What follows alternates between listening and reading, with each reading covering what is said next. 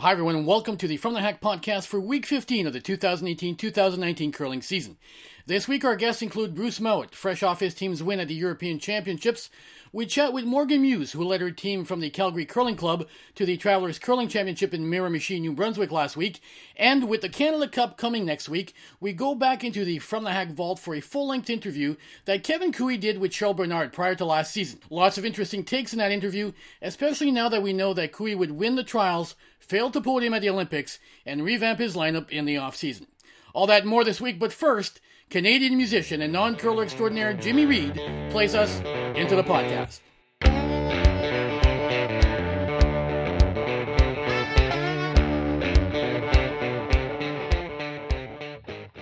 So before we get started, if you've ever wondered how they get those nice graphics into the ice at Grand Slams, at the World Championships, and at Nationals in Canada and the US, well, the answer is provided by Jet Ice, whose in-ice graphics from easy and textile logos to the world-famous Jet Ice Full House product are great ways for clubs to enhance the appearance of their ice and to generate much-needed additional sponsorship revenues. Easy and textile logos are the industry standard for high-quality logos and they're a snap to install. Meanwhile, Jet Ice customizable full houses are a relatively new way for clubs to grow sponsorship revenues by offering maximum brand recognition to those sponsors. No one can match Jet Ice design services, quick turnaround times, and product quality, which is why Jet Ice products are valued by major organizations such as Curling Canada, the World Curling Federation, USA Curling, and Sportsnet, who trust Jet Ice to provide the products they require for their high-profile events. Jet Ice. They bring ice to life. Arnold Asham's passion for curling, along with his natural propensity to explore new ways to better the game, led him to a whole new world of product design. As a result, all Asham Curling Supplies products are designed with the curler in mind. Asham's patented ultralight RDS technology makes it possible to change and customize their slider with any combination of sliding discs. With equal resistance on all sides, the circular design that guarantees a straight slide. These circles have also been designed larger and with stabilizing bars from the outer unit sole to produce the most stable straight sliding shoe the world has ever seen. Go to www.asham.com for brooms, apparel, and revolutionary designed footwear. And if you're considering buying new curling shoes, you must consider the Rotator sole. It's the sole of the future. From the Hack's recap of Week 15 of the 2018-2019 curling season is powered by the Curling Zone, your premier source for curling results from around the world. Visit us at www.curlingzone.com. Every week seems to be a busy one this time of year in the sport of curling, and last week was no exception. Let's start over in Tallinn, Estonia, where many of Europe's top men's and women's teams represented their countries in the European Championships. In the women's A division, Team Hasselberg of Sweden continued their dominance this season, adding a first European title to their Olympic gold medal and 2 Grand Slam titles in the past 12 months. Sweden defeated Team Tirinzoni of Switzerland 5-4 in the final. In the third place game, it was Team Jentsch of Germany defeating Team Kovaleva of Russia 7-4. Sweden, Switzerland, Germany, Russia, Scotland, Denmark, and Latvia have all qualified for the Women's World Championship. In the Men's European Championship, Scotland's Team Mouat defeated the 4-time defending champions Team Edin of Sweden 9-5 in the final, while Team Redernaz of Italy defeated Team Muskatowicz 8-6 in the third place game. Scotland, Sweden, Italy, Germany, Norway, Switzerland, and Russia have all qualified for the 2019 Men's World Championship. Bruce Mouat of Scotland joined From the Hack to discuss his team's big win at the Europeans in Estonia. Bruce, it's been a little over 48 hours now. Has it sunk in yet that you are a European champion, especially having defeated the 4-time defending champions in the final? Yeah, it's actually starting to sink in. I guess we've had a few kind of media requests, which is really nice, and you don't get a lot of that in Scotland, so it's definitely starting to feel real. It was a great game that we played, and I'm just glad that we played such a great team in a final and kind of prove ourselves almost. Now, you almost beat Sweden in the round robin. In fact, you probably should have beaten them, giving up 3 points in the 10th end to lose the game. Losses like that can be a negative for a team at an event like the Europeans, but some teams always find the positive even after a difficult loss. How did your team process that loss to Sweden in the round robin? Well, I understand that it obviously has negative impact, but the positive impact for us is that we were able to take Nicholas. We were 2 up playing a 10th end, which is a great thing for us. Like, we're knowing that we can be in that situation. Obviously, the last end didn't go great in the round robin. We ended up losing that 3, but kind of knowing that you've really played a good game and you're able to kind of control the game up to that point has given us a lot of confidence going into that final game against them. How key was it to get that steal in the first stand of the final, especially against such a good front-running team as Team Edin of Sweden? Did it help settle any nerves you may have had going into the game? Yeah, it was pretty key, I would think. It was a great end from us, and they even made some great runbacks to probably make their job a bit easier, only losing that steal of one. So it was a good end to start off with, and yeah, it did settle some nerves that we may have had, but the ice was great all championship, and we just knew exactly how we needed to throw it for that ice. Your team was up 6-5 without the hammer in the 10th end of the final and stole 3 points to secure the 9-5 win. For those that did not get to watch the final live or online, how did the last end play out? So we put up the centre guard to start with Hammy, and then came round it with our second one. They had put the corner up with Christopher's first, and I think they then froze us with their second one, but we knew that obviously in the round robins we'd mentioned before that we'd lost a 3. When we played that end, what we did was we chased them round the corner, and we ended up making quite a few mistakes, so we realised that we weren't going to be doing that, and we wanted to kind of get the play into the middle, and that's what happened. And we actually, I can't remember who we got the mistake from in their team, but they halved off a guard, which led to us being able to fly 4, and then they were always kind of chasing, and then I can't remember who played the really good shot to hit and roll behind their corner, and it gave me quite a hard hack weight shot, but we managed to get that off, and then Nicholas had to make a really kind of tough freeze, which he struggled to make, and we were lying 3 before my last one, and all I had to play was a guard, really, and it made him play a really tough double tap. So although it was a steal of 3, it never really looked like we were definitely going to force. They had chances to get behind their corner, but luckily enough we managed to put the stones in such a hard place for them that it caused them some issues. And yeah, we managed to get that steal, it was a great feeling. Your team has been on quite the upward trajectory over the past season and a half, winning a slam and now the Europeans, while climbing to number 4 in the world rankings. How have you personally experienced such a quick rise to the top of the men's game? Yeah, so those 2 victories that we had in Oakville, they were pretty big for us. It kind of let us understand what kind of potential we had for going forward. And then the first half of last season was pretty insane for us, and it was just because of the Europeans and the US trials that we actually got the invite to the Boost National, and that's the one that we won. Kind of just gave us so much confidence going into the later half of our season, where we had our Scottish Nationals and then we had the World. It was such a great experience for us, being not only at the World Championship, but it was in Vegas as well, and it was just an interesting place. And yeah, it gave us a lot of drive to kind of succeed this season as well. And maybe we haven't started off this season as well as we hoped, but we're really starting to get some great performances in. Really quite special to us that we're the first team in 10 years to win the European Championships in Scotland. And finally, Bruce, what are you going to do with that big chunk of Gruyere cheese you received after winning the Europeans? Well, it's funny, my friends, a lot of them live outside of Edinburgh where I live, so I don't get to see them that much. They're all coming back for Christmas, and I think I'm just going to have a massive party and have a bit of fondue with the cheese, and then I'm maybe going to have some like chocolate fondue as well, and then it'll just be a nice kind of welcome home for everyone. We'll get to the Travelers Curling Club Championships in a few moments, but let's start by recapping some World Curling Tour events from the weekend. On the women's side, Sylvie Robichaud of New Brunswick defeated Suzanne Burt of PEI 9-2 in the final of the Tim Hortons Spitfire Arms Classic in Windsor, Nova Scotia. In the Sonova Spiel at East St. Paul, Joelle Brown won a Battle of Winnipeg with a 6-4 win over Abby Ackland. And in the Boundary Ford Classic in Lloydminster, Sherry Anderson of Saskatoon defeated Team Liu of China 8-5 in the final. On the men's side, Jean-Sébastien Roy and his team from Saguenay defeated Mike Fournier of Montreal 8-4 in the final of the Challenge Casino de Charlevoix. In the men's version of the Battle of Winnipeg in the Sonova Spiel at East St. Paul, it was Braden Calvert with a 5-4 win over David Bone. It was a solid week for Scottish men's teams. Not only did Tim Mout win the Europeans, but Glenn Muirhead defeated Ross Patterson 5-4 in the final of the Ashley Home Store Classic in Penticton, BC. There were also a couple of mixed doubles events on the weekend. In Duluth, Minnesota, Vicky Persinger and Chris Plies defeated Tabitha Peterson and Joe Polo 8-4 to win the Twin Ports Mixed Doubles Classic. Meanwhile, the team of Sherry Greenman and Michael Zuliani defeated hometown favorites in 2014 Canadian Mixed Doubles champions Kim Tuck and Wayne Tuck Jr. by a score of 9-5 in the final of the Ilderton Mixed Doubles Classic. Last but certainly not least on this week's recap is the Travelers Curling Club Championship, which was hosted in Miramichi, New Brunswick.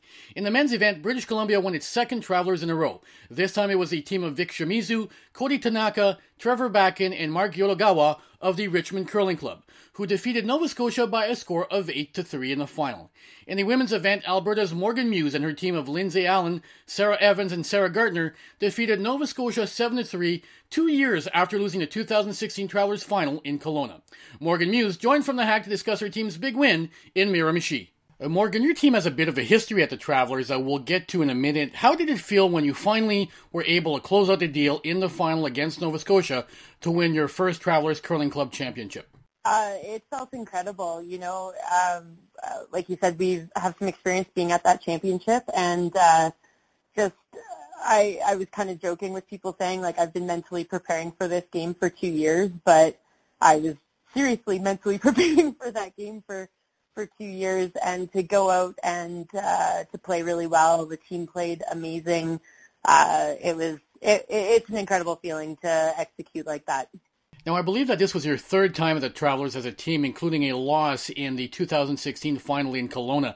What did you learn in that 2016 final that helped you in Miramichi this year? I would say definitely just how to mentally prepare for it. I definitely felt the pressure in that final game, and I felt like the time clock was in my head a little bit too in that final back in 2016, and I felt like I really wanted to win that game really bad, and I really wanted our name on that banner. So I put a lot of pressure on myself that game, and I think as a team we put a lot of pressure on ourselves to do well in that game. So going into Miramichi, I think we just had a completely different approach on how to think about that game, and give ourselves a chance to get to the game was the first step, and not be thinking about that particular game all week long.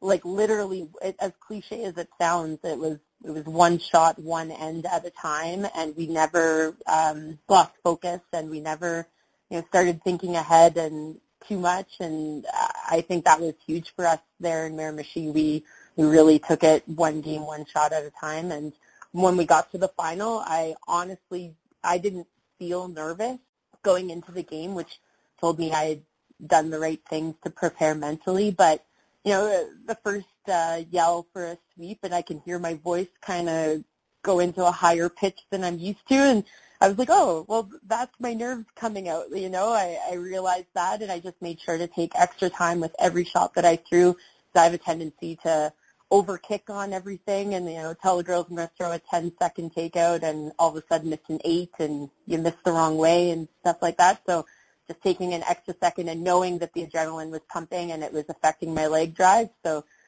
kick with less than you think and you'll hit the mark. And now, winning an event like the Travelers is never easy, but your team certainly made it look that way. You went 5-1 in the round robin, and you seemed to be in control of most of the way in each of your playoff games. How did it feel to be hitting on all cylinders in such an important event? Going into the event, we knew we were going to have to play well. We know that the event of the Nationals is very competitive, and we almost didn't make it there. Like, we nearly lost out of the 3-4 game at our provincial event, and we were down by 3 in the 8th end. We had to score 3 and 8 and steal in the extra to win. And then once we got ourselves into the semifinal, we were comfortable again. We knew how to stay calm, I guess, and not panic, and come out full swinging. We played great, like top to bottom, or all 4 players were playing amazing.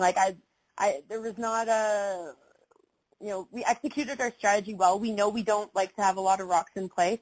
We kind of sit back and wait for other teams to miss, but we also knew when to apply some pressure and actually force the misses from the other teams. So to go into the event and right from the get-go, a couple of them, the first game we won the draw to the button for Hammer, and we had the choice of hammer or color in that first game against Manitoba.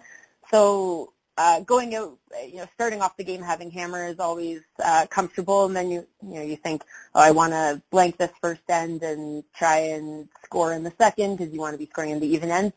We kind of threw that out the window, to be honest. We wanted to score multiples when we had hammer, and we wanted to force when we didn't, and that's exactly what we did. Whether it was an even end or an odd end, we knew it was going to put us in a good position down the stretch when it came closer to the seventh and eighth end. So it was just an amazing feeling, and it was really comfortable. Like, we were running teams out of rocks in the last end in the last three of our playoff games, which was awesome. Like, we were just on fire. Like, we played really well, and I was really feeling draw weight and everything. And, especially getting into the final and scoring a 3 in the first end early, we put pressure on the other team in the first end because we felt that we were going to be the more comfortable ones playing that game. And we felt, because of our experience in Kelowna and having been in that game before, we knew that perhaps the other team would be feeling a little bit more nerves than we were. So we decided to kind of go after them in the first end, and scoring a 3 in the first end of a national final is a very, very comforting feeling. And then to steal 1 in the second, so up 4-0 after 2, and we know we're a strong hitting team, and we were just on the mark all game long. So yeah, it was awesome. Now, most teams that qualify for the Travelers warm up by playing in some local or regional events.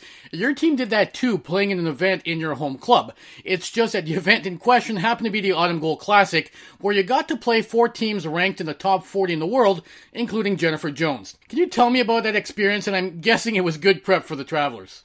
Absolutely. Having an opportunity to play against Jennifer Jones isn't something that comes along every day for a club team like ourselves. We don't play in the big events. We had an opportunity, and we were asked to play in the event that is at our local club because they were short a team. So we were very honored that the club considered us and asked us to play in it. And of course, knowing full well we're going into it being the lowest seed, and we're probably going to be playing against Jennifer in the first game. So it was an awesome experience to play against her, and we knew that there's no expectation on us to win that game. All we wanted to do was go out there and play well. And beginning of the season, we haven't been familiar with the 5-rock rule at all, so we knew that we were over our heads a little bit in that game. And, we just wanted to turn that into a learning experience. And the Travelers has played under the 4-rock rule and provincials as well, so we're going to have to switch gears back to a 4-rock rule, and that for me kind of compartmentalized the situation a bit, and not knowing that we went out and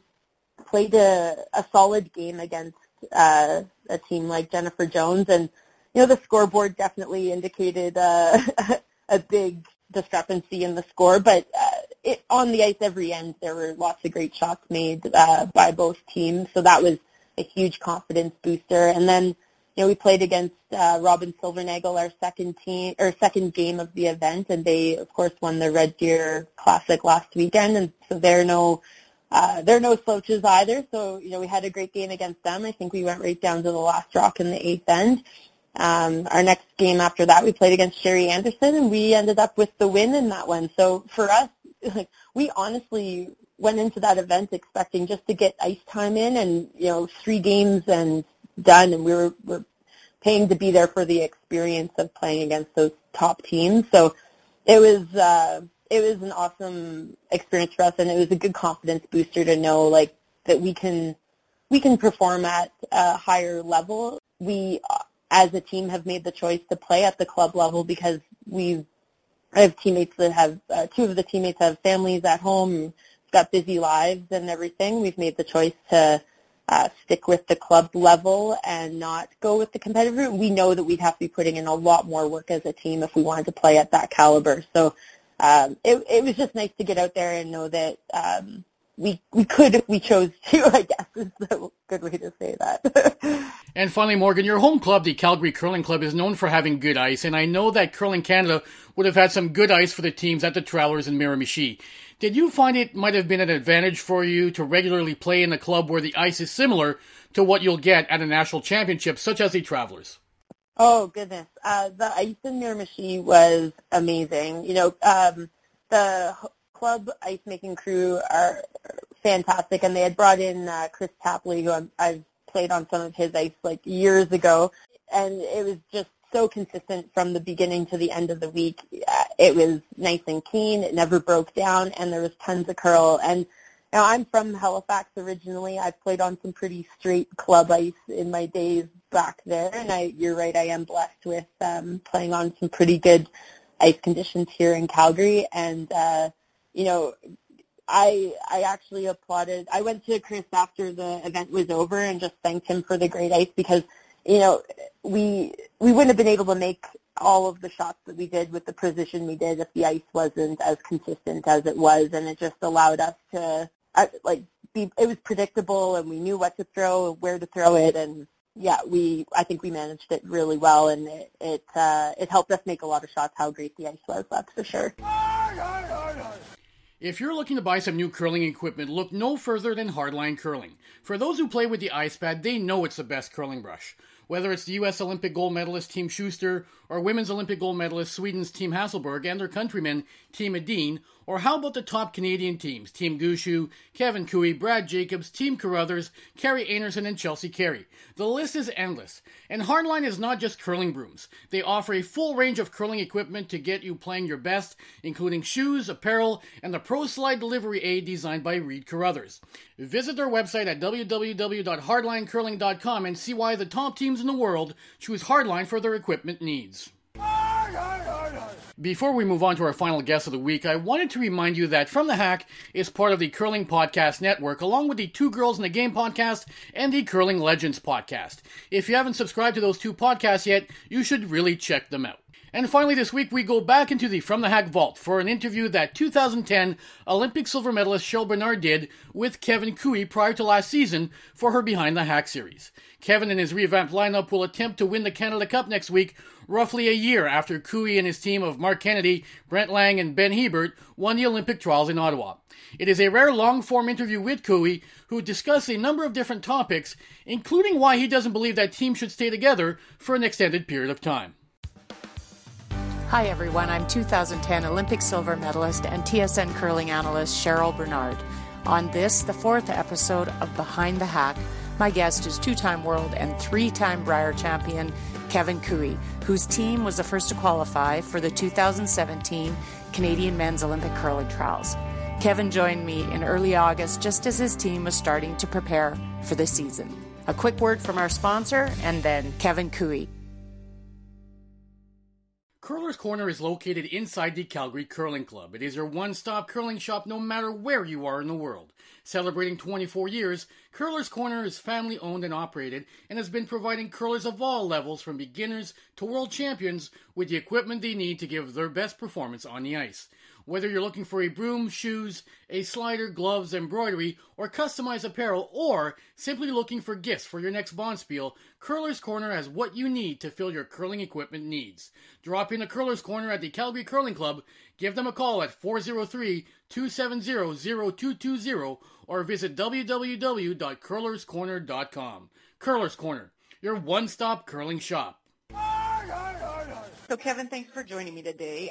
This is kind of, as I explained to you before, the Behind the Hack series of interviews that I'm doing with some of the elite players in the game, and I think it's kind of fitting with the Olympics coming up so close that I'm trying to discover more how players, I think, develop the mental strength that allows them to outperform in high-pressure games, and we've watched you do that many times over the last few years of curling. So one of the big things I want to start with is a bit of a discussion kind of about poker, and maybe because as I just told you, I just got back from Vegas, but I think there's a lot of parallels between poker and curling and a lot of sports. And I know you're a player and you play online and live, and from some of the sources I know you're actually very good at the game of poker.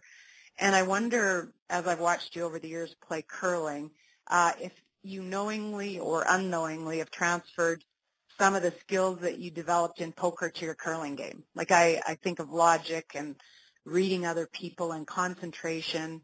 And probably one of the big things that I look at when I see you play is you are able to kind of look at a shot and understand the risk versus the rewards and be comfortable playing it.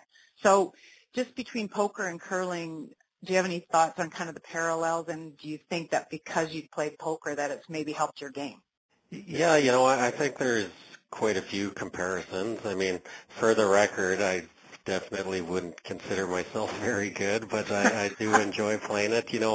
I used to try and play it a fair bit, but, it's like any sport, and you can't just jump in a game and hope to do well. You got to be able to put the time and the effort and the practice and into it, and what I found was if you're not doing that, you're probably a losing player. So, I still try and play a bit, but I really enjoy it. But for sure, I see some things translate between the two. I mean, where to start. Obviously, in both games, you always got to know the situation you're in.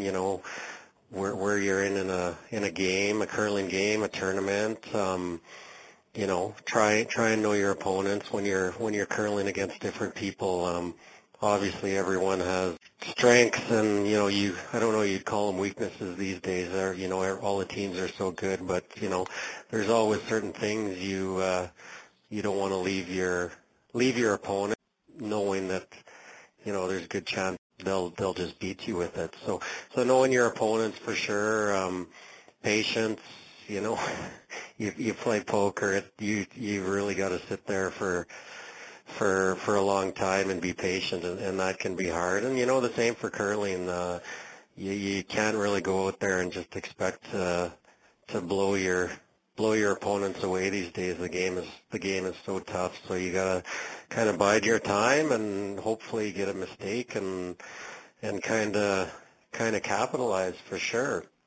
Do you think it's like even one of the things you just said about reading your opponents, do you also use it a bit from game to game to read Mark and Ben and Brent and maybe where they are in a game? Is that, something that you do when you're in the middle of a game? Yeah, for sure. I mean, for your team and the other team, you play a lot of the same teams so many times throughout the year or years, and they're not always at their best, and sometimes you can really tell, okay, this guy, you can tell he's playing with a lot of confidence. You're not going to get a lot of misses out of him, and sometimes they're just a little off, and you can sense that, and maybe you're willing to be a little more aggressive, maybe take more of a chance, put some pressure on them in the hopes of getting the miss, and vice versa too. You need to have a good idea how our team and my teammates are playing, in a given week. Maybe we're struggling with certain shots or the ice or so, and then maybe you got to alter your game plan. For sure, like it's not just like, okay, we're playing whoever, team A, and you're going to play the exact same way against them all the time. You always got to be changing it up, and you really got to have a good idea how they're playing any given game. Yeah, and you know what? I think that's key for a lot of probably young teams where they think they just go out and play their game all the time, and some of the smartest skips out there understand they have to read the opposition and read their players to know what kind of a game they're going to call. Now, this next question is, I promise, the only question I'm going to ask from your past, and I'm of the opinion that I believe all teams have a shelf life where they've reached their peak potential as that 4. Doesn't mean that they can't go on and do something with a different combination.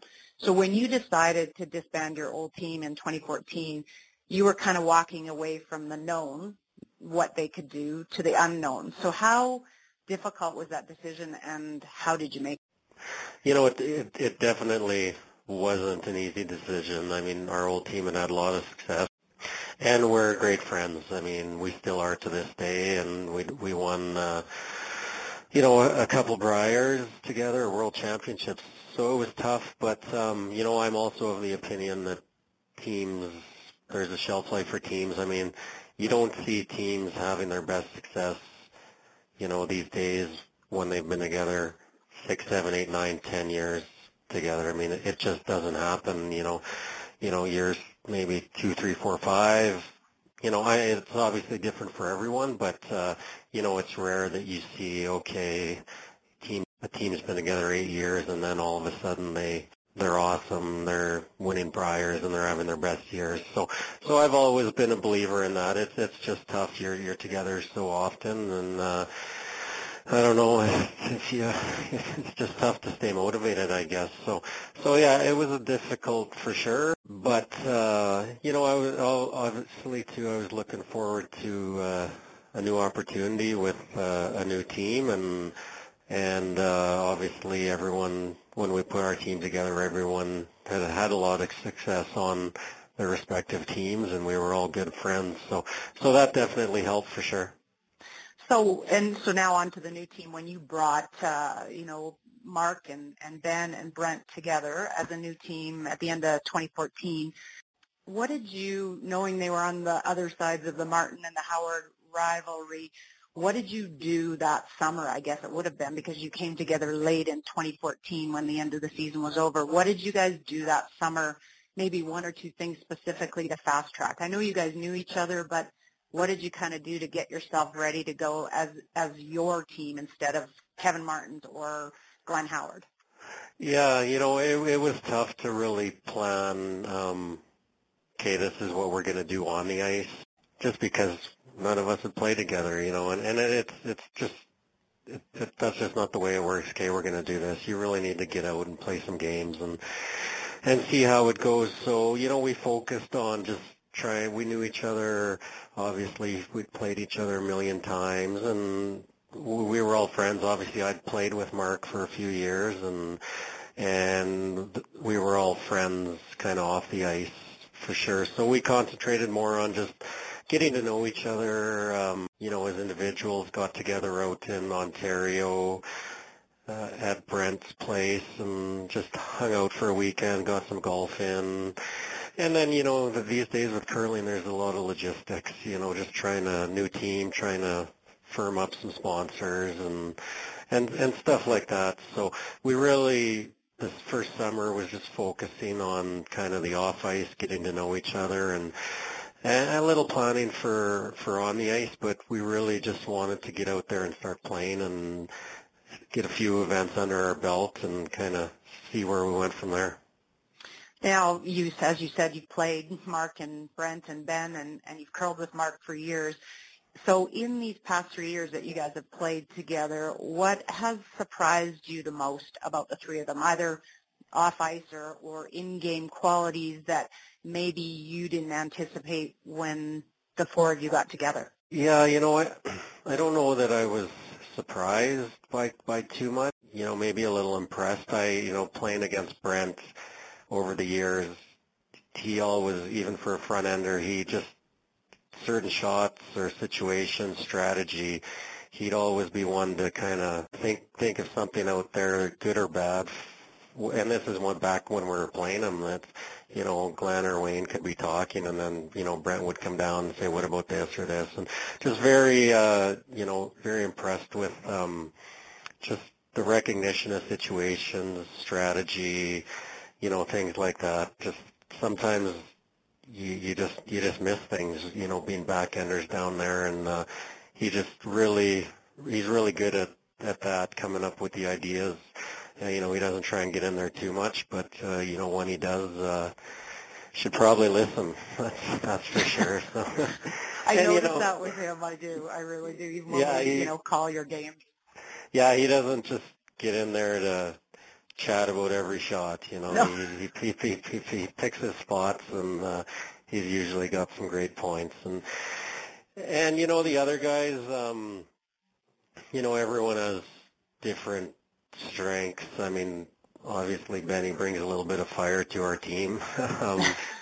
Really? Usually it can be good, it can be bad, but it's never dull. That's for sure. There's not not a lot of middle point for him sometimes. So, but you know, some teams need that from different individuals, and you know, Mark, it was obviously his first time moving to a back end role, really. I think since he was in juniors. So, you know, I've always been impressed with his work ethic, and you know, just his. I don't know if it's reflection or, you know, studies or just, you know, he takes the time to know, to look back on games, you know what's working, what he doesn't have to, what he needs to work on to keep getting better. I guess it would be his work ethic to, you know, keep improving, really been impressed with. Yeah, some pretty key things for those three. Now, it's probably safe to say that I think probably one of the main reasons, and you can correct me if I'm wrong, that this team got together was to chase that 2018 Olympic possibility. And having Mark and Ben, and maybe it's good or bad, I'm not sure, but Mark and Ben both having success at the trials and the Olympic gold medal, do you think, what are the key things I think that they can bring to you guys to maybe get you to that same spot? And do you think it's an advantage to have the fact that they've won a trials and an Olympics, or is it a bit of a disadvantage for you and Brent not having all, you know, done it together? Yeah, I definitely don't see how it can be a disadvantage, for sure. I think where it would really come into our benefit is if we happen to win the trials. Then, you know, you've got the Olympics, I think, is a different beast, as you would obviously know. And I think that's where we could really rely on their history from playing in one and the different demands and scheduling and that.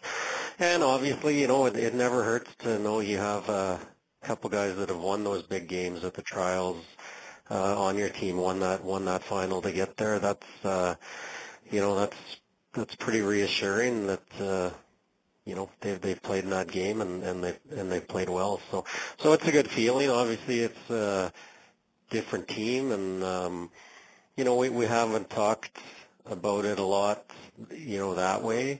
We've kind of just been working our way to how this team's going to handle it, but you know, you try not to think so much about the trials because it seems to get built up for the points start earlier and earlier, and so, you know, the last year we haven't really thought too much about it, especially because we had that spot wrapped up quite a while ago. I lose track of when we had it, but it seems like a long time ago. So obviously now they're here and they're coming, and obviously we'll put a little more focus into that this year. Well, I think it's interesting just to have two players that have been, two that haven't, and I think the desire is a good balance, the desire to get back and the desire to get there, and I think that's a good way and a good team balance for you guys to feed off of. One of the things I think a lot of players, and I don't know if this is you, but when they mentally decide when they start a game that it's more about you. So if I make 87 to 90% of my shots, the other guy can't beat me. But I think with you, I don't really get the impression that you think that way. You seem to look specifically for ways to put pressure on your opposition. You look kind of outside of yourself. I'm not sure you even focus on what your level of play should be or what you'd expect, but more how you can expose someone else or your opposition and pressure them into the miss. Is this by design, or is this just your nature? Yeah, that's a tough one. You know, I think it's more my nature, you know, it's kind of, that's the way I've approached the game for quite a while, and, you know, it seems to be going well. So, you know, I think these days, you know, those days where, you know, you can play 85 and win, or, you know, that's not a guarantee anymore for sure. No. You know, most the depth of the teams is so strong that, you know, you got to find ways to put pressure, to give them hard shots. If you're just playing a routine game, I mean, guys are going to shoot 90 against you, and it's going to be tough to win. But, you know, if you can, you know, exploit certain situations or just keep making them have hard shots, you know, typically, I mean, obviously not always teams are rolling and they're not going to miss. But if you can continually give a guy hard shots, you know, then that it's really tough to hit that 85, and some 85s aren't comparable to other 85s, if you know what I mean. Yeah, it's just the shots you make here or there, the big shots. Yeah, do you guys for sure. think, let's leave Ben out of this question, but do you guys think you deal well with losses, the three of you? Ben, I don't think so, but the three of you, do you guys deal well with losing, or do you get something out of it? Yeah, that's a tough one. You definitely don't want to be okay with losing. It's a fine line where you say, okay, well, that's just a loss. Let's just move on. You definitely want to reflect and kind of know what you're doing wrong, or did you just miss a shot at a bad time? Because that's going to happen, right? Was it strategy, or are you continually doing the wrong things that maybe you can fix? Then you should be looking at things like that. But at the same time, I've always felt that I'm able to get over a loss fairly quickly, and I think that is a strength as well, and that you don't want to reflect on a loss, even if it's a bad one. Say you miss a shot to win and you lose the game as a result. If you can bounce back and win your next few or whatever, depending how long the event is, that game becomes old news, right? So you're always going to lose some. You're always going to lose, and you're always going to lose some tough games along the way, especially when you're playing in tough fields. That's just the way it goes. So your ability to kind of shrug it off or bounce back, I think is a huge strength if you have it. And I definitely think some teams are better at it than others, for sure.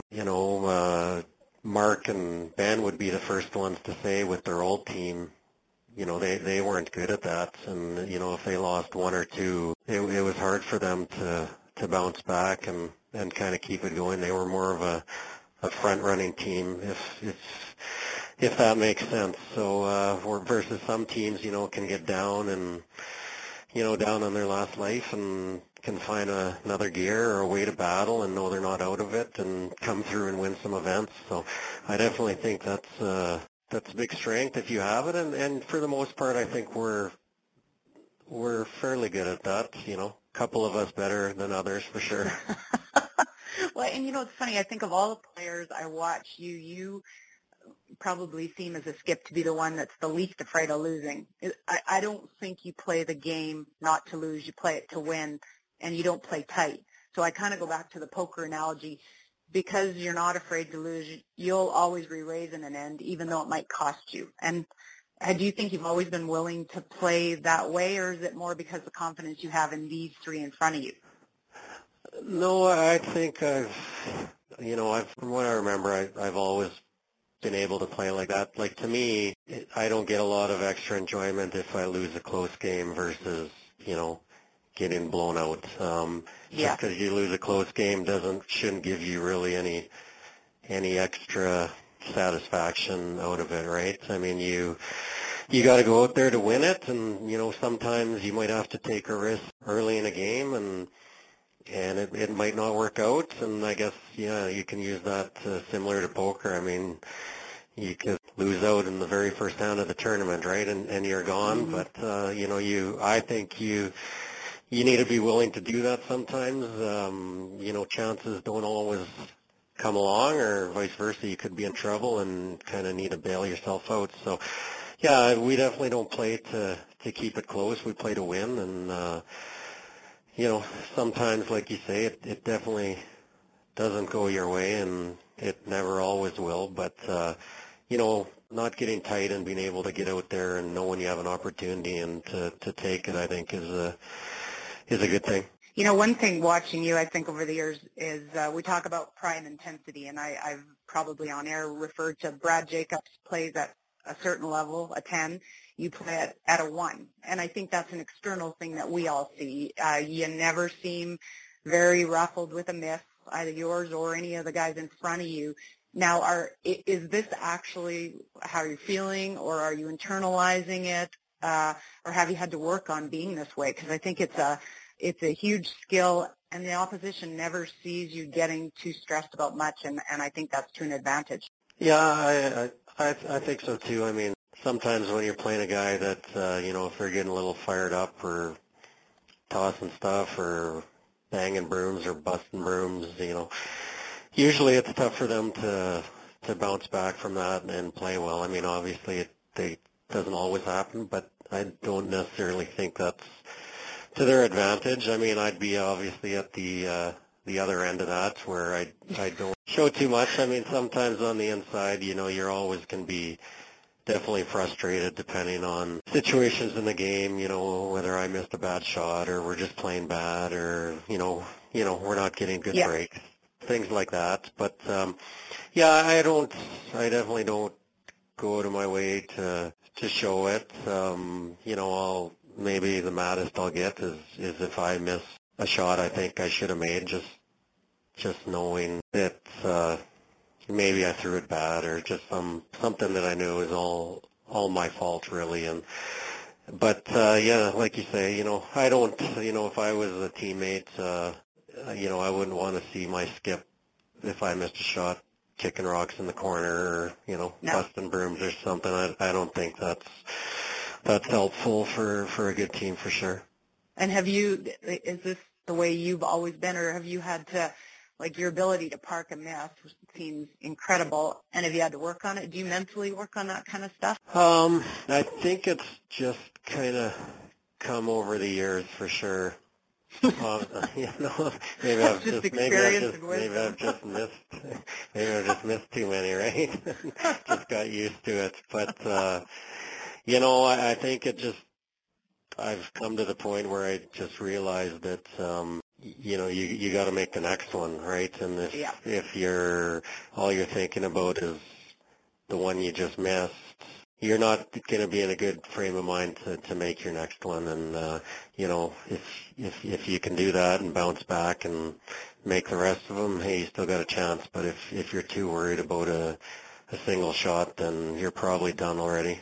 Now, you have a history, I think, of trying shots that I don't think a lot of curlers see. Since I've been, 3 years in the booth, I've seen you play some shots that not one of us even saw was there. And if we did, we thought there's no way you're going to play it. So how do you go about deciding, I guess it's the risk versus the reward of a shot?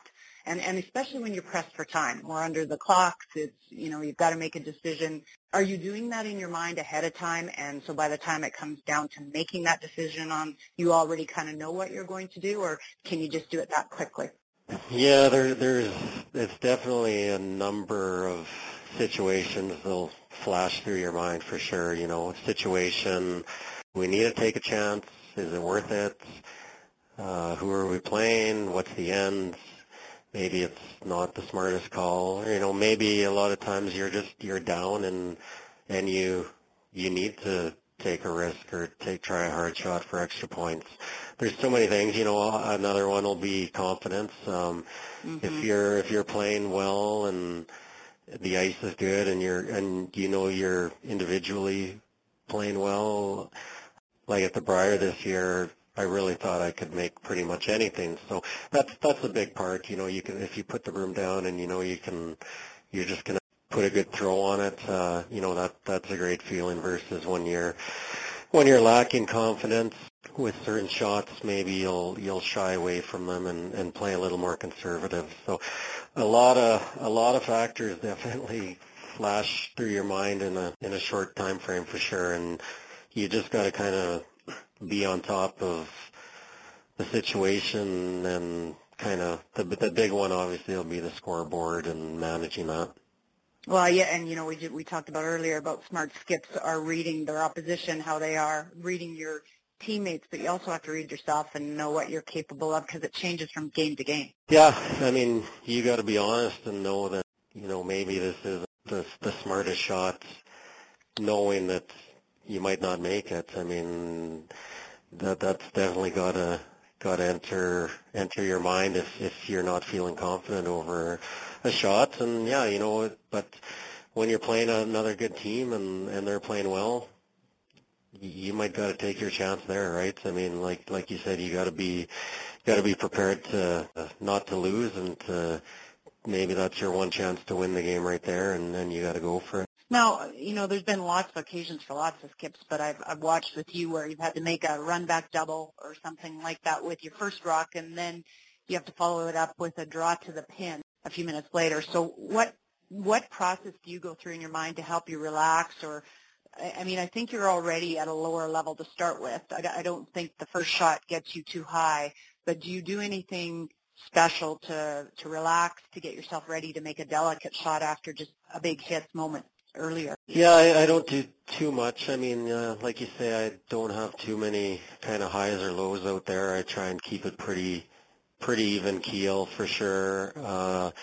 Earlier in my career, probably drawing wasn't a huge strength of mine, and I've gotten to the point now where I feel it's pretty good, and definitely not afraid to throw any draws. But sometimes if it's a big draw and you already know I'm gonna have to draw the 4-foot or whatever this end to win, right? Maybe you'll do some I'll take some, maybe just a few extra deep breaths just to kind of calm the heart rate down, especially if it's a big game. And the big thing I do on draws is try not to overthrow it. Pretty much you've got some good sweepers and you've got them there for a reason. And to me, there's nothing worse than just seeing a skip with a big shot and it's a draw, and they typically miss it heavy. You'll see, regardless of who it is, it gets missed heavy, way more than light. And to me, that's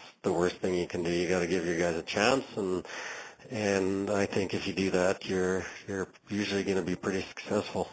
And I think that's experience, knowing the tendency under pressure, you're going to overthrow it, and to recognize that's massive key.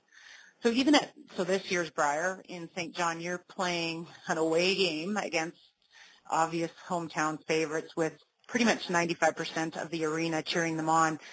Now, how did you guys prepare to play in a game when you knew there'd be so much energy in the building and that the crowd could have an impact on your team, just as far as the noise and the intensity of the shots that the Gushue team would make? And did you guys have a good discussion about that before you went out there?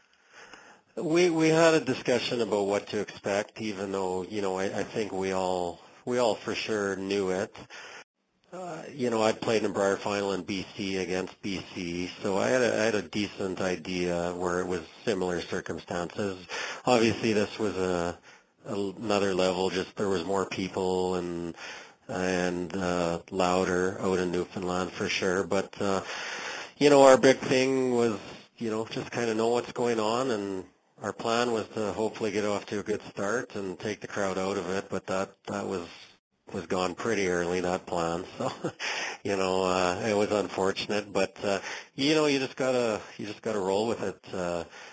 It's fun to play in that atmosphere for sure, way better than to play in front of nobody. And at the end of the day, when you're in the hack and you're the one shooting, you should have your own thought process to try and put a good throw on it, right? And the crowd shouldn't really be affecting you.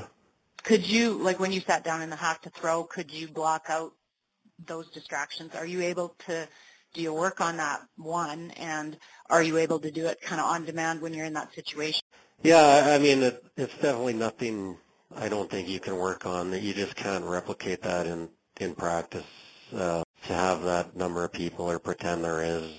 And practice is one thing, but for it to actually be in a real big game like a Brier final, that's just nothing you can do. So, it comes down to experience, and, the fans there were pretty good. It's not like they were yelling when we were shooting, so that wasn't a worry. But, it's just some people, I guess, are, maybe better at it than others, but you got to be able to block it out internally, and all you're really thinking about is, what do I need to do to hit the broom and throw it the way I want to.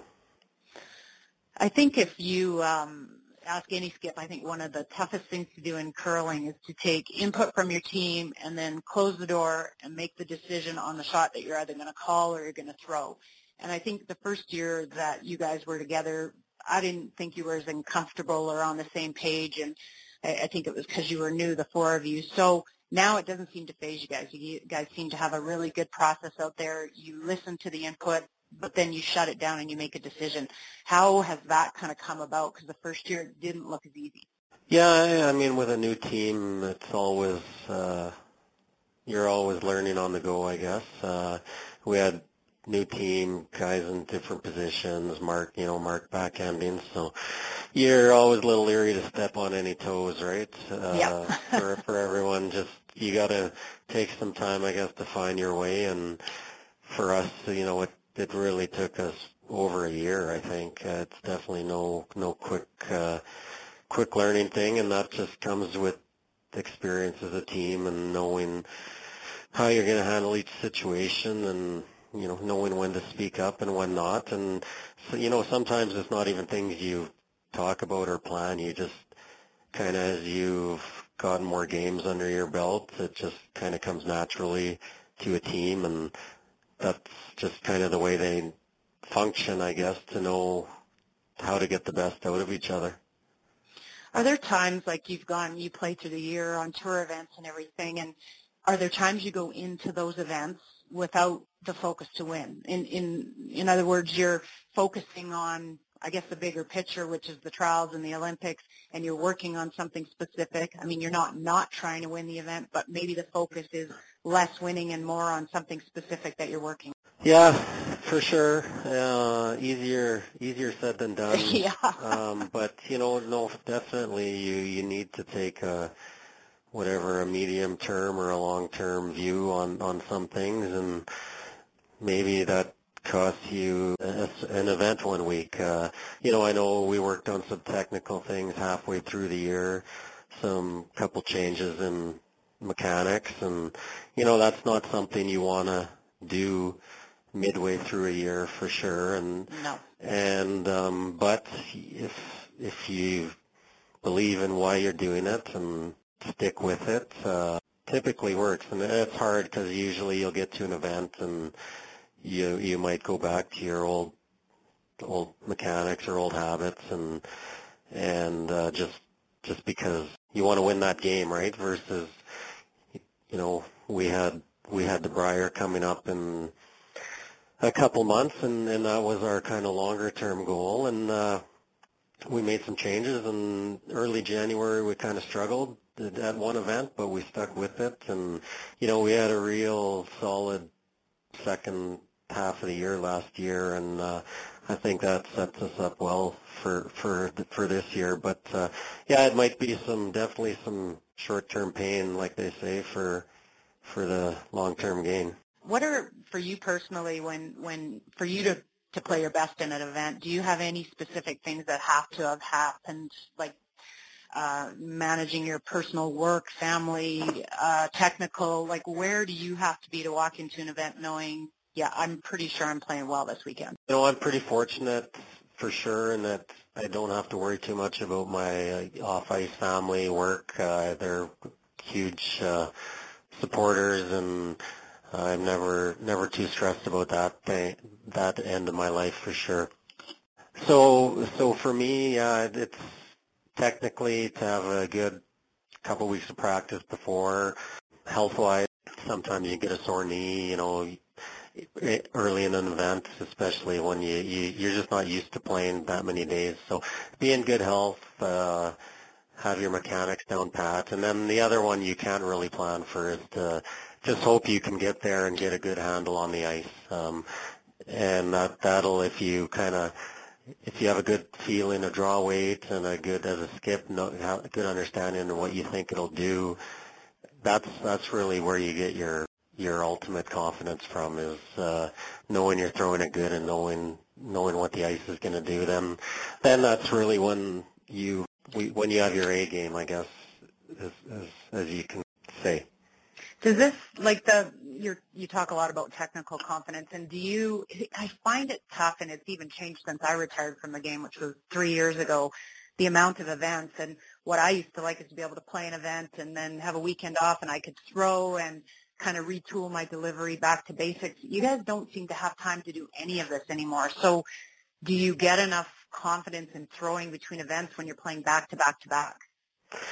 It's definitely not ideal, and yeah, it's tough, especially if you're struggling. That's it's kind of the worst feeling if you're not going good and you're struggling, and yeah, you have to head off to another event. But that's the way it is these days. And if you gotta find some extra time, typically you hope you know what you've been missing, right?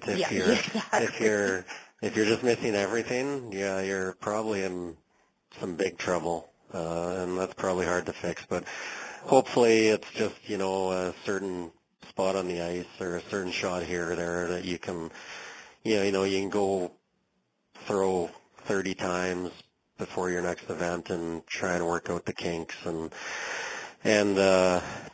give yourself a bit of confidence going into the next event. If you have like a technical issue mid-event, which, we've all had it where something starts to happen, is there a player on the team that knows your release or your delivery well enough to be able to say, hey, I see this? Yeah, I think so. Definitely there's no point not saying it, no point shutting up. And I mean, you definitely don't have to agree, right? But it's good to have people around to say, have you thought that maybe this is what's happening or something? You might disagree, or you might agree. You might never have thought about it, and maybe it's something you can fix, right? Because like you say, if you're mid-event and you still have time to correct it. I mean, you can struggle for a game or two, and all of a sudden you can find it.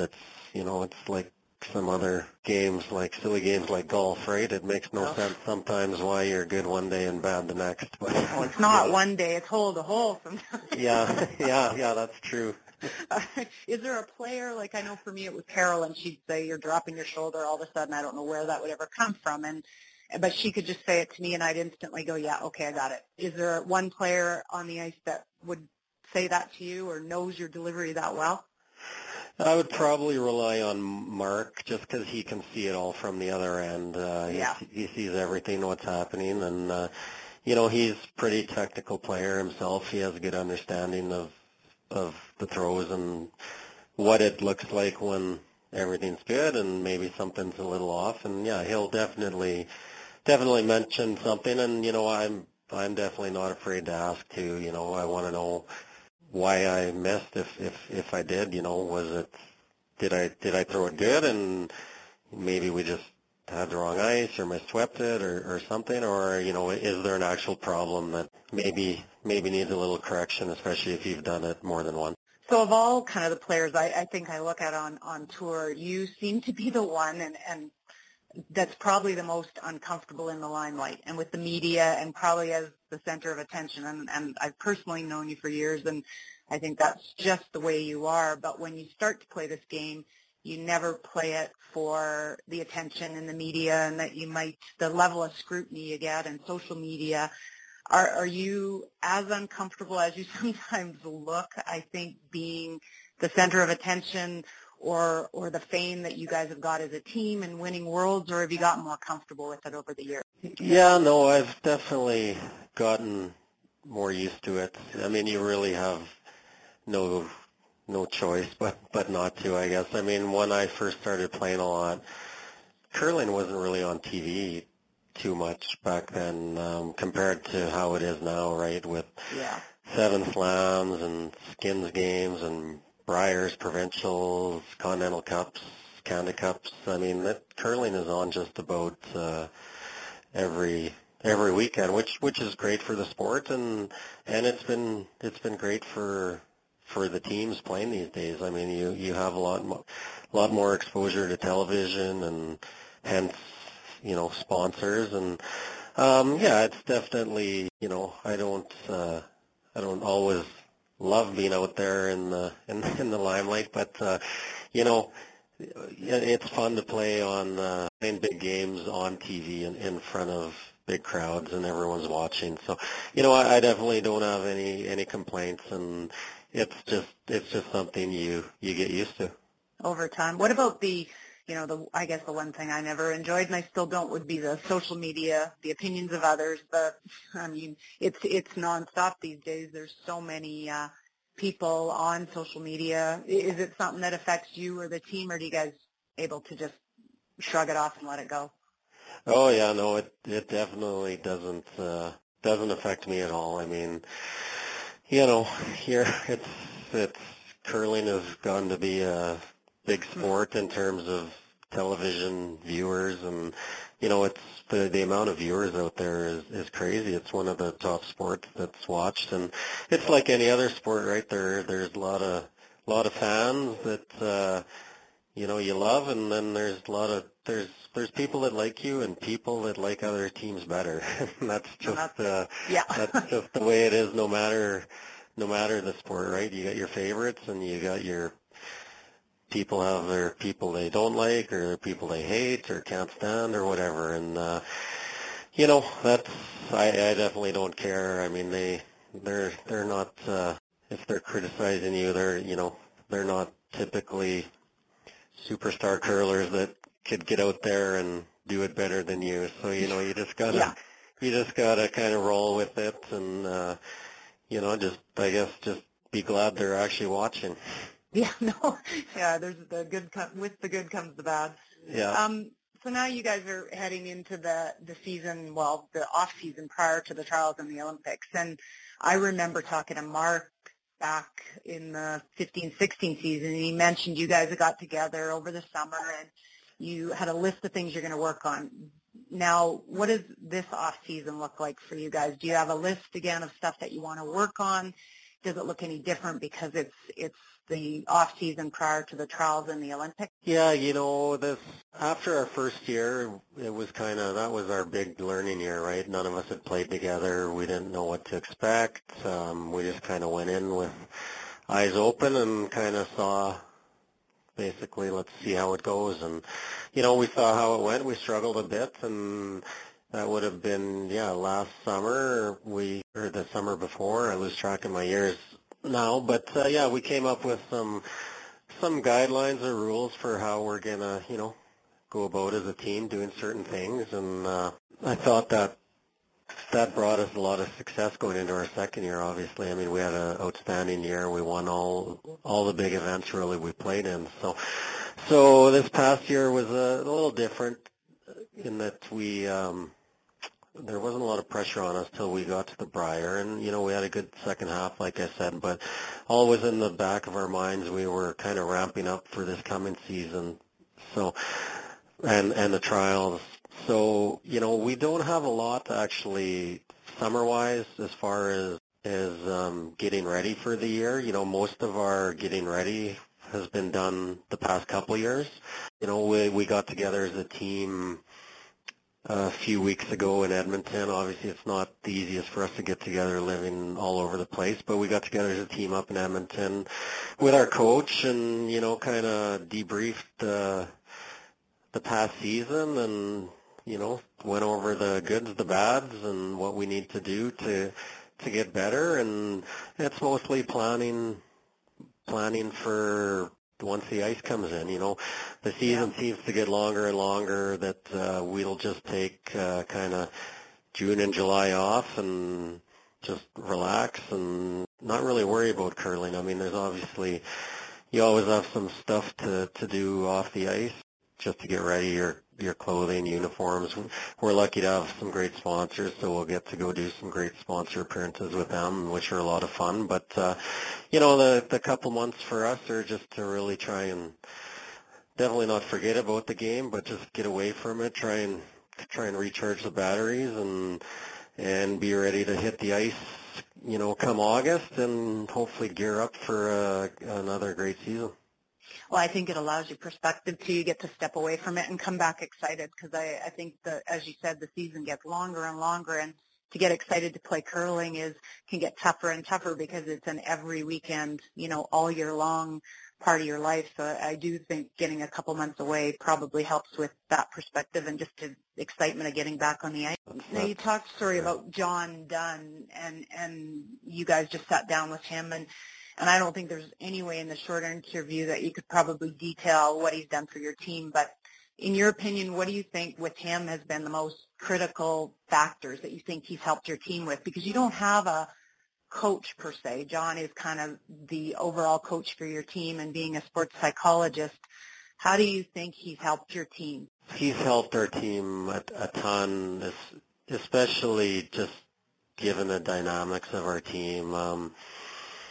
He's helped us kind of. It's tough to put into words. He definitely is our coach, but like you said, if you were sitting with him watching a curling game, he might not have a clue what was going on a certain end for sure. But he brings a lot of things to our team from the sports psychology side and just the communication side and getting us to work together as a team. There's certain things that we haven't always been the best at. I'm not going to go into too much details on that, but sometimes we weren't always our best friends when it came to performance. And he's good at bringing us all together and hashing out everything and just making us realize what we need to do to be successful. He's been a great part of our team. Well, and I think you just said it with the communication, because curling is such a unique, hockey teams talk about, basketball teams. If there's a relationship or somebody's upset you out on the ice or on the court, you can kind of get lost in the rest of the team. But curling is so unique. There's only 4 players. It's such a small team, and it's critical that you can talk things out, that you're doing all the things out on the ice to get the best out of your teammates and yourself. And that's not always easy to do, and you usually need somebody to facilitate it. And I look at him and think that is probably one of the biggest things he's done for you guys. Yeah, no, he's definitely good at that. And yeah, like you said, it's a hard enough game, right, when you're just trying to beat the other team. if you're not getting along as a team yourselves, not that we really have that problem too often, but every team has their spells where you're together so much and you could be struggling that it's easy to get annoyed with each other here and there, and you gotta find a way to battle through that, and for sure that's one of the things he helps us with. Do you guys debrief, like with John? Do you, after a game, every game during an event, and then do you always debrief after an event? Do you guys have kind of a set way you go through? I don't need to know what it is, but do you have a process that you go through after the games and after the events to make sure nothing gets left kind of not on the table? Yeah, we definitely have a plan for that. I wouldn't say we always follow through with that, and that's our own fault. Just sometimes we're not always good at that, but that's definitely something we try to do is go over what went good, what went bad, even if everything went good. Not that often happens, but you want to know what's going on, and you don't want to leave any stone unturned for sure. And that's another thing he's really helped bring to our team. If you guys had, and this was always a difficult one, if there was a strategy question. I remember when our team would get together after a game, and maybe there's a call out there that they didn't like, and it didn't get discussed a lot during the game. Are you able to sit down, and is the team able to say, hey, Kevin, what about this call in for? Like, why did we play this? Is that an easy conversation? Yeah, I think it has to be. You got to be open to that. As a skip, you're obviously calling the game. I'll take a fair bit of input on the ice for sure. I've always been that way with every team I've been on. I don't have to be calling my own game, and that's the way it is. I'm fine with taking some input, but you got to be prepared to be able to have that conversation after the game and just say, maybe this was a mistake, and maybe it was, and that's something. If it was, you got to lock that away and try and use it for the next time. You always got to be trying to get better. So, final question. Has your team, I guess, talked about, you said earlier in the interview, you hadn't really talked about the trials or the Olympics, and of course now everybody talks about it, and it's a once every 4-year opportunity, and I think a lot of teams get paralyzed, and they can't separate the need from the want of that once every 4-year chance. Have you guys had any conversations about that, and will you? We haven't had too much conversation about that. Like you said, it's a unique event in that the favorites rarely win there. It's a strange phenomenon, I guess. Often the favorites are nowhere to be found at the end.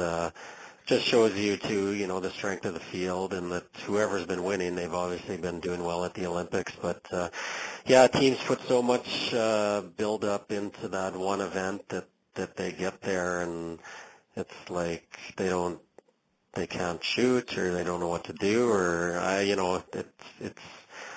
it's impossible to put into words, or impossible to know exactly what happens, or else no one would do it, right? But no, exactly. It's it's not just another event, but you need to kind of treat it like that a little bit, and that you need to try and start playing well most of the year, and have some success at your events before, and keep it going. It's typically not going to happen that you're going to have a bad fall and then all of a sudden get to the trials and just win every game. I mean, you're going to have to play well pretty much all fall, and just keep it going. And I mean, it's such a fine line once you get there. It can come down to a few shots for a whole week, really, and you just got to be prepared for that. And it seems the teams that go into the Olympics and the trials for sure have to kind of have, it's not a life or death situation. It seems at that point that it's more the mental ability of the teams to be able to kind of make it feel like it's just another event. We all know it's not, but having the ability to do that, and maybe that's been the work they did prior or the confidence they go into the event with, but having that ability seems to be what will allow maybe a favorite to win. Yeah, I think so, and nothing beats being able to do that, I think, than playing in big games up to that, be it Brier finals or world finals or things like that. You can't just practice that, and the old, whatever that old saying is, but yeah, if you're playing in a lot of big games against good teams, and you play well in those, I mean, that's typically going to carry over. You're gonna keep playing well in big games, and for the most part, I think the past couple of years, once we've got to a big game, towards the end of an event, if we're in the hunt, we've played pretty well. You're not always going to win for sure, because you're going to be playing tough competition. You're going to be playing someone on the ice that be it a Jacobs or a Gushue or whoever, right? I mean, you're going to be playing someone good, so things are going to have to go your way, but hopefully, the games you've played and won a few years before will help you this year.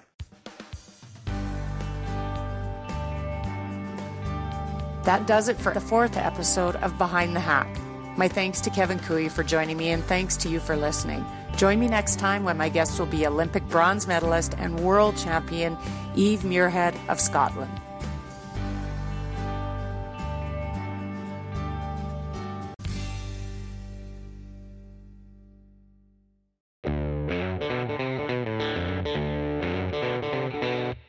And that does it for the From the Hack podcast for week 15 of the 2018-2019 curling season. A big thank you to each of our guests and to all of you for listening. I'm Frank Rock, and this is From the Hack.